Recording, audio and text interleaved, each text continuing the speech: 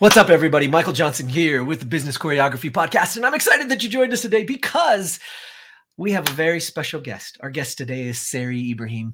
Sari is a financial specialist, private money lender, real estate investor, and member of the Bank on Yourself organization. He helps business owners, real estate investors, and full-time employees grow safe and predictable wealth regardless of marketing conditions or market conditions using a financial strategy that has been around for over 160 years. I'm excited for you to meet him. Let's cue the intro and we'll jump right in. Listen, there's a lot to learn when growing and scaling your business. That's why we created the Business Choreography Podcast, where we talk about choreographing your marketing, operations, and sales into dynamic systems that increase your revenue and your impact. We'll explore solid business principles and discuss all things that make businesses dance to success with clarity. We'll help you figure out where the holes are in your business and what you can do to fix them. Think of us as your official business choreographers, aka your insider growth strategists. Remember, your choreography matters. Welcome to the Business Choreography Podcast.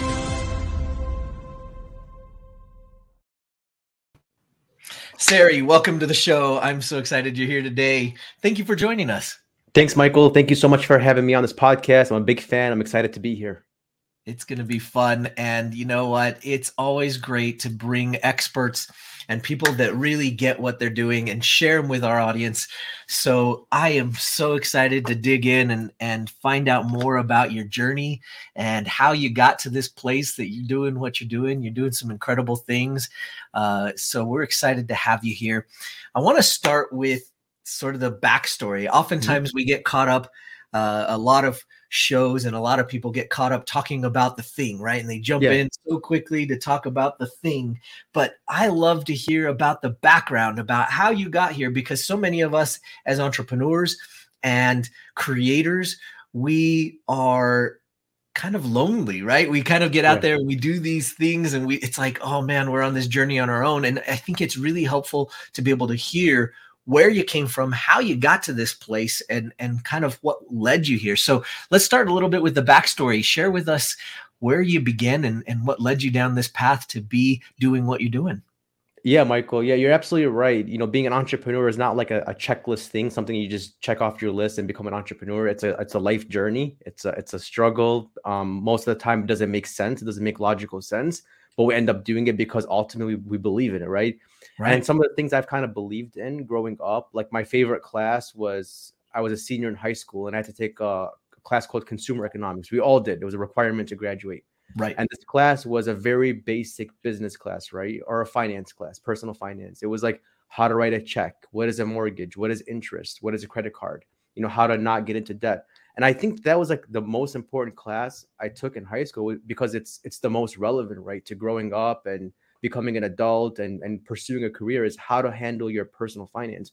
And it's something many of us kind of overlook. Even I have colleagues, even people I know that have degrees in business who still kind of lack personal finance experience and discipline, right? Because it's not something we're taught at a young age. So I wanted to kind of make that my journey to teach people about personal finance, to kind of show people how to think creatively about money, not just how to live in the conventional zone or conventional lines within financial planning. So I got I was on the struggle to kind of find this right job or this right career. So I got my MBA, and then after I got my MBA, I started working. My first professional job was working at Allstate Insurance, and I loved working there. I learned a lot about people and communication and business. And then after that, it led me to starting my own business, and I became like an independent advisor where I was representing more than one company, not just one company, but more than one company, and helping people plan financially, retirement planning.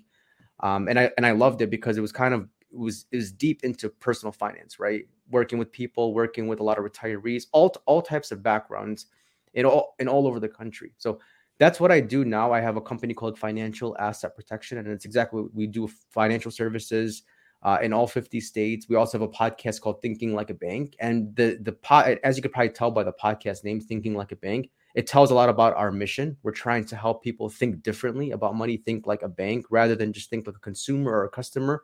Rather take the wheel of a large Fortune 500 company, even if you're just a small business owner or an individual. So glad to be here. Glad to talk about more strategies on thinking like a bank, or any strategies you want to talk about. Absolutely. You know, Talk to me a little bit about kind of what was the calling. You said you found some interest in that back in the early days, but why this? I mean, so many people choose a lot of different things. My daughter loves art. I love acquisitions. Like what was it that really drawed you to the financial space? Like, what was it that called your attention to it and really grabbed a hold of you? Yeah, I noticed that as I was going throughout my first job, I noticed that people became very comfortable speaking to me and like opening up, and we would go beyond just talking about, boring insurance or things like that. We'd go into having Right. more meaningful conversations. And that was my calling. I was like, this is what I want to do. I want to have meaningful conversations with people, not just transactional conversations, not just about rates or rates of returns, but more about who they are and what they want to do. And it helps being a podcast host, right? It helps getting to know Right. people and understanding their background. So that was my calling, Michael. I wanted to learn more about people. I wanted to constantly interview people. So it's really nice when we're going through financial analysis meetings with clients, and that whole 1 hour it's like 80% the client speaking, right? It's getting to know who they are, how they started their business. And like we already mentioned, right? Starting a business is not something you just check off your list and you just pursue it. It's a life journey. And it's really interesting when you get to know why people do certain things. Some of our clients start businesses to improve their wealth, right? To find financial freedom, to work on their own terms, or even just to start something that they can't start within their company, because a lot of companies are structured in ways where they have their own systems, their own processes. So when you can branch off from that, start your own business, you can now create your own system. That's one of the benefits of entrepreneurship. You can create your own brand, your own system. You can take, from the different companies you've worked at, the ideas, the concepts, and then wrap it all together and then make your own concept out of that, right? So it's really interesting to get to know those things. So that was kind of my calling, is getting to know where people wanted to go. And I'm comfortable in that role, right, of understanding what people want to accomplish financially, not just financially, but what do they want to accomplish individually. I love that. Financial literacy is so undertaught and is so under explained. What have you found working with so many different business owners and entrepreneurs is the biggest challenge that they all seem to have in common? Have you found something that's like, oh, this is the thing? This is like, if we could just get everybody learning that, what's that thing that sort of keeps coming up over and over again? Maybe it's multiple things. It's probably true, but what would you say are the top 2 or 3? Yeah, it is multiple things. I would say the top one is having consistent or aligned goals. A lot of business owners overlook that, and then they kind of just think that the goal is assumed, right? It's to make as much money as possible. Right. But then when you have that kind of ambiguous goal, like that open-ended goal, then your work becomes open-ended, and your results, Right. like it's not like specific, it's not targeted. And I think that and it's important, I agree, it's important to drive revenue up, to drive profits up. Like, why else are we in business if it's not, if that's not the goal? But at the same time, taking shifting that goal from the revenue goal into other things, like instead of how much revenue can we increase this year, how many people can we help with this goal? Like if your goal, for example, is you are an attorney representing people, how many lives can we impact? And then when you change that metric, it changes the revenue, it changes the perspective of the business, right? When you change the business. So I guess it's number one, it's the alignment of goals, and alignment of goals in ways that are based off of value, more so than just the revenue, increasing revenue. And then number two, even for savvy business owners, I would say a lot of business owners and people in general don't track their finances. Yeah, we have like bookkeeping software and things like that. But I would say that like tracking it in a way where you know your numbers very well, that's also a big problem too. Something I do myself, I don't like complex software. I just use a regular like Excel sheet or Google sheet, and I just track my current accounts as of that day, the value of those accounts, and then the value of the debt and how much I earned that day every day. And it takes me about 10 minutes to do that every day. It's like an exercise I do just to wake up my mind and make sure that I'm in alignment with my goals. I track my goals daily. Again, so I have my eye on the ball, right? I'm following that target, and I wasn't, born this way. This came from years of like failure and making mistakes, and like, oh, if I only knew that I had, that bill due at that time, I would have avoided that problem or something like that. So putting these systems in place to make sure that you don't have those, that you don't forget. My mentor always tells me that, I love this quote. He always says that your brain is the best place to create ideas, but the worst place to store them. So you want to always kind of figure out a way to automate your thinking or automate things so like you're not having to remember things. I love that. I try to take as many notes as I can. I hope you guys out there are listening are taking notes too. Not if you're driving though. So pause and write some notes down. Yeah.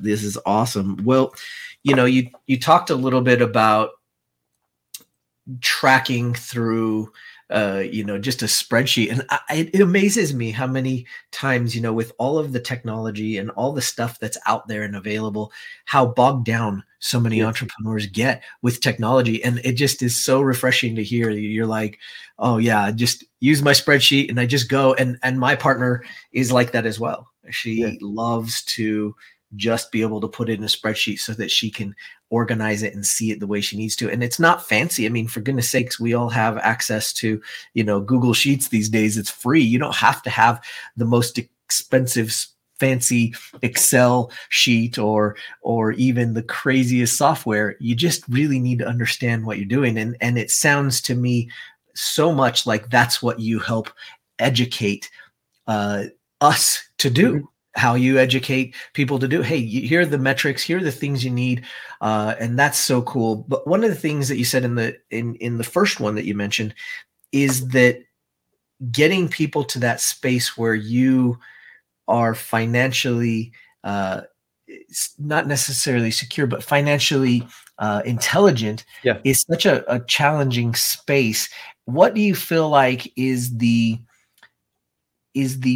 challenge in getting people to start to adopt those things after they've gotten stuck in their ways? I mean, obviously they've got to the space that they're in because of the habits that they have. So what are the challenges in changing that and getting out of those other habits and getting into the new ones? Yeah, it's the saying, right? If it's not broken, don't fix it. It's like that kind, that kind of mentality, right? If it's like, if everything is working the way it is right now, why should we improve? Why should we change certain things? And I get that, right? Like I understand that perspective and that you've been working so hard to get something to work and now it's working. Why would we go and start changing things and questioning things and really trying to fire in a different way? And I think that my response to that would be, it's up to you you're in control of this. If you want to improve, I think that I'm a big fan of Grant Cardone's book, The 10X Rule, right? In that book, he mentions, you want to multiply your goals by 10 times.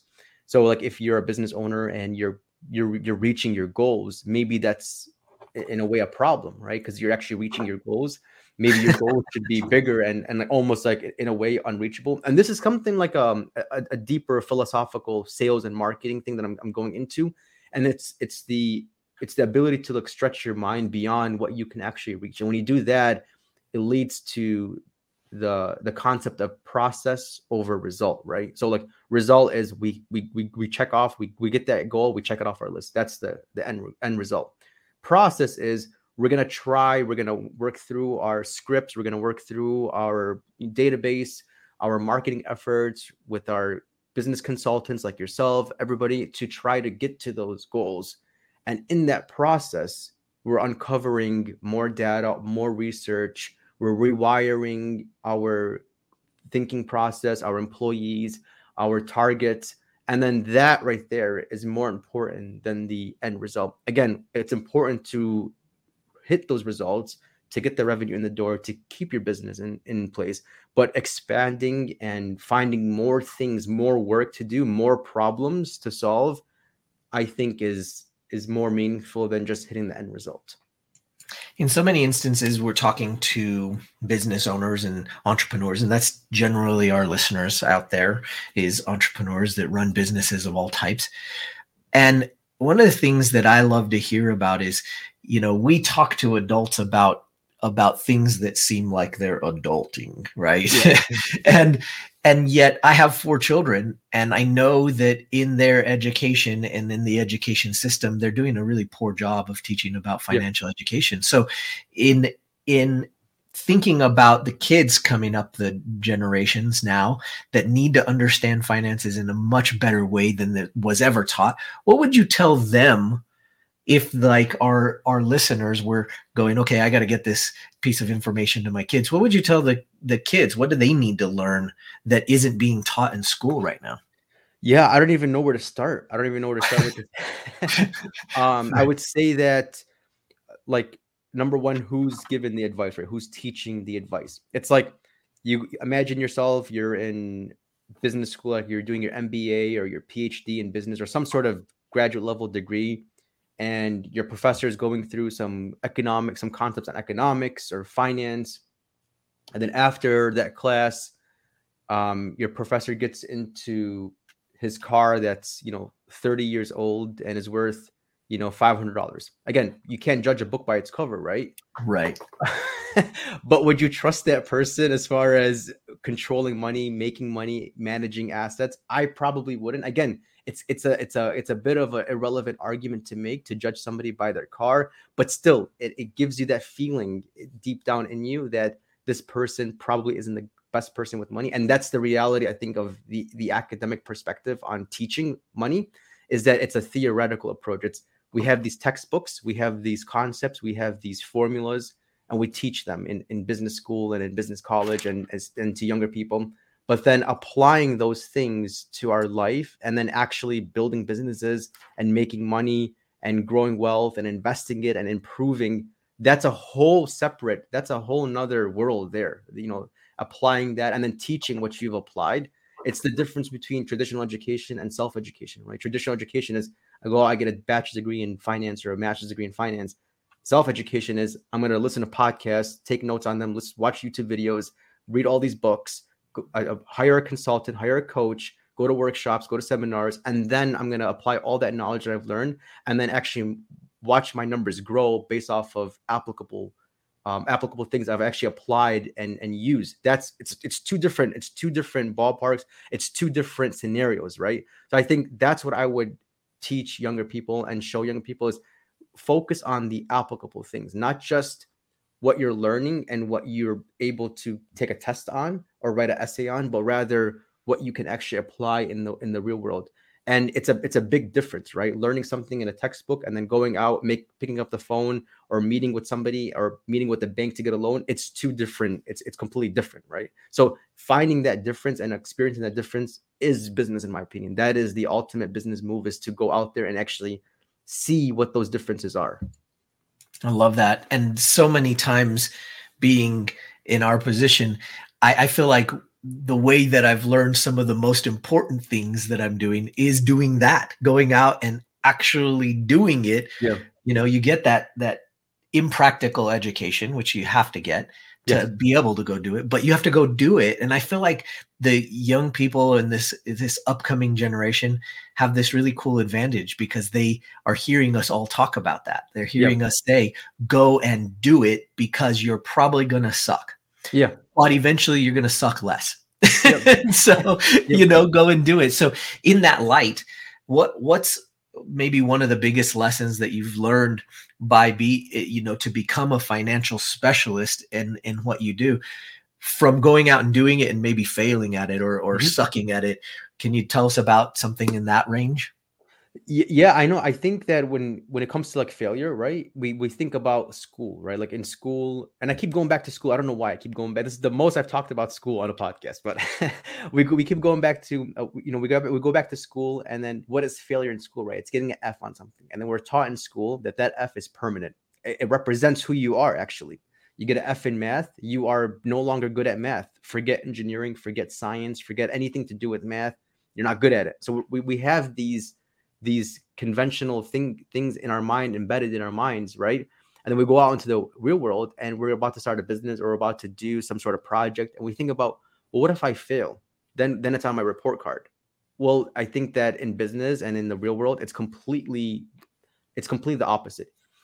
It takes, it takes, probably 10 Fs just to get to that one success, if that, maybe even more than that. Right. So one thing I would, go back to myself and to tell myself at a younger age is just do it. Just go out, don't worry, just keep doing, aim don't be afraid to aim big, because when you aim big, you find out more knowledge about the world. You learn more about the world. The bigger your goals are, the more information you come across. It's not just about getting that A or that B or that C or whatever that grade mark is in your brain that you're thinking of, or the points you can score at that time. It's about the information and the wisdom you can acquire through that process. I love that. It's so potent. And I think that more and more of us as business owners are starting to recognize that and realize that as we go through our own journey of building our empires, so to speak. And I think it's so important. I want to kind of dig into a bit more about what you do. You know, you obviously, we've talked about the fact that you're a financial specialist. You also, in your bio, talk about being a private money lender and a real estate investor, and bank on yourself organization. Like, I want to talk a little bit more about that stuff and about what you do and what you can do for all the entrepreneurs out there listening.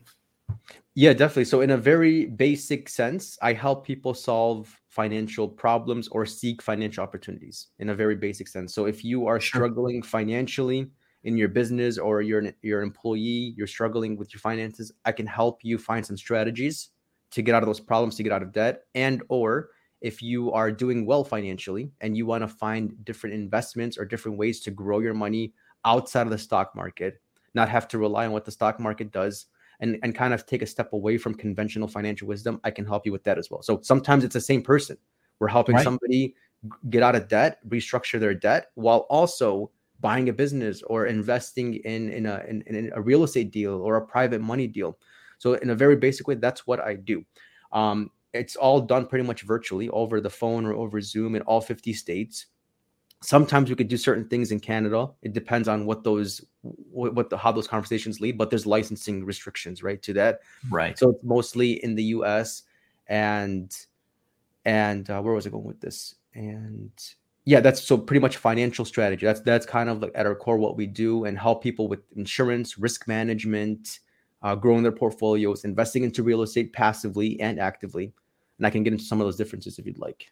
Yeah, let's talk a little bit, since it's the last thing you mentioned, let's talk about the real estate side. I think a lot of people are afraid to go that route. And so I hear a lot of times people are saying, oh, I've got to jump into the stock market, but I don't know about it. I know I should do real estate, but I don't know how to get into that. Talk a little bit more about how you can help with the real estate side of things, and then we'll dig into some of the others. Yeah. So with real estate, I want to say that it's still, even with right now, with like interest rates nearly doubled in the last year and a slowdown in mortgages, real estate is still a really good investment because of how it reacts to a recession and other market downturns, especially like multifamily housing, like rental properties. Those types of properties are resistant to market downturns. I would say the first step is, in real estate, differentiate between being an active real estate investor and a passive real estate investor. So active is like, you're going to go out, you're going to buy a property, you're going to deal with the realtor, deal with the bank, the contractors, the tenants. It's active engagement in real estate, right? It takes skills to do that. It takes money to do that. It takes experience. And then what happens if, for example, you are a full-time dentist or a full-time lawyer or a business consultant? You don't have time to go out, find properties, nor do you know how to do those things. You can invest into real estate passively. This is where you're just a limited partner. You're limited in the sense of liability. The most amount of money you could lose is your investment. Whereas when you're an active real estate investor, the most money you could lose, in theory, can go beyond your actual investment. So when you're a limited partner, you're limited in the sense of liability, and you're also limited in the sense of control. You don't have any control, which is a good thing because you don't have to think about and you don't have to make any decisions. So I'm a big fan of passive real estate investing just because it's so easy to get into it. You do want to do your research. You want to review the deal. You want to review the people you're partnering, talk to your tax professional, your legal professional. It's a big deal, right? There is risk involved investing into passive real estate. But I think some of those, if you understand those risks, you can, I think, see the benefits in it. I invested into a few limited partnerships at real estate. It could either be where you're investing directly into a real estate deal. Like there's a property, for example, like a 100-unit building, and there's 100, and for example, just to make it even numbers, 100 investors, you're one of those investors, your shares are proportional to the value of that property. And then there's a fund where you invest into a fund, and then that fund is invested into other properties. So you own, in essence, a portion of that fund, kind of like a mutual fund.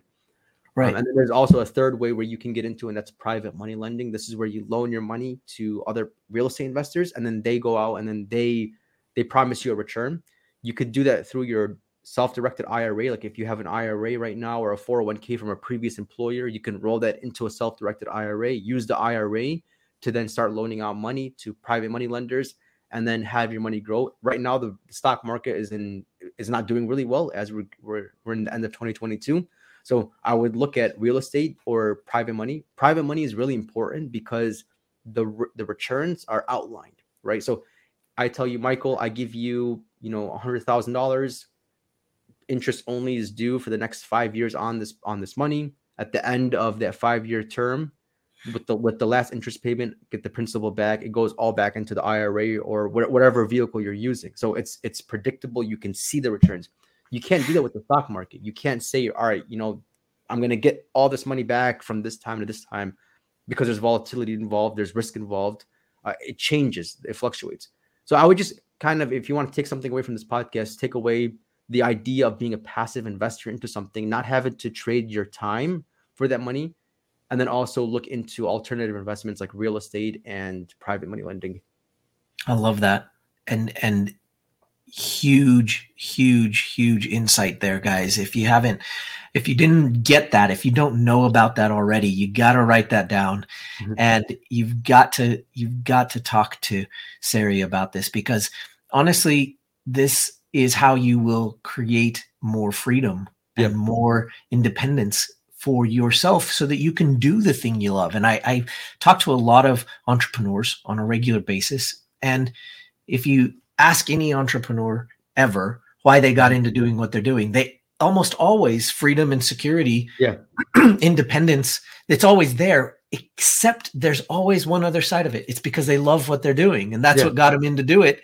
Now they'd like to do it because they love it, but not because they have to. And in most cases, you get chained to your business, and you all of a sudden feel like, oh, I have to do this, or I can't make enough money to live, or whatever. And so these are other ways, other strategies. And it's something that finding somebody that you can talk to and trust, like Sari, to work with you on this subject is going to be so valuable. It's going to be so important. So I highly suggest you reach out and start to connect, because he can help you with this. And this is what you do on a regular basis, guys. You got to find somebody and that you can trust. And I think Sari can do a great job for you to do that. Talk to us a little bit more about how people can get in touch with you, and about how they can connect with you, so that we can make sure we get them in touch. Yeah, Michael, it was a pleasure being on this podcast and speaking to you. I love the questions, love the show. Listeners can go to thinkinglikeabank.com. It's thinkinglikeabank.com. And then from that website, you can find our podcast, my LinkedIn, YouTube channel. You can email me. You can schedule a Calendly. Through the Calendly account, you can schedule an appointment with me. So everything is at thinkinglikeabank.com. I love that. That's awesome. I hope you guys all go check it out. We will put that link in the description. So if you can see the description, you can click on it there, or you can just go to it just based off of knowing it, thinklikeabank.com. Yep. Don't miss out. Go check it out. He's got all sorts of cool stuff there. You're going to love it.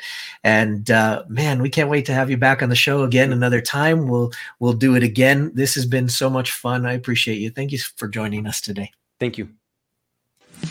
Thanks for joining us today. Want more business choreography? Check out our website at bizchoreo.com to find out more. And find out how the choreography for your marketing, operations, and sales can raise your revenue and create more impact. Remember, every business needs choreography.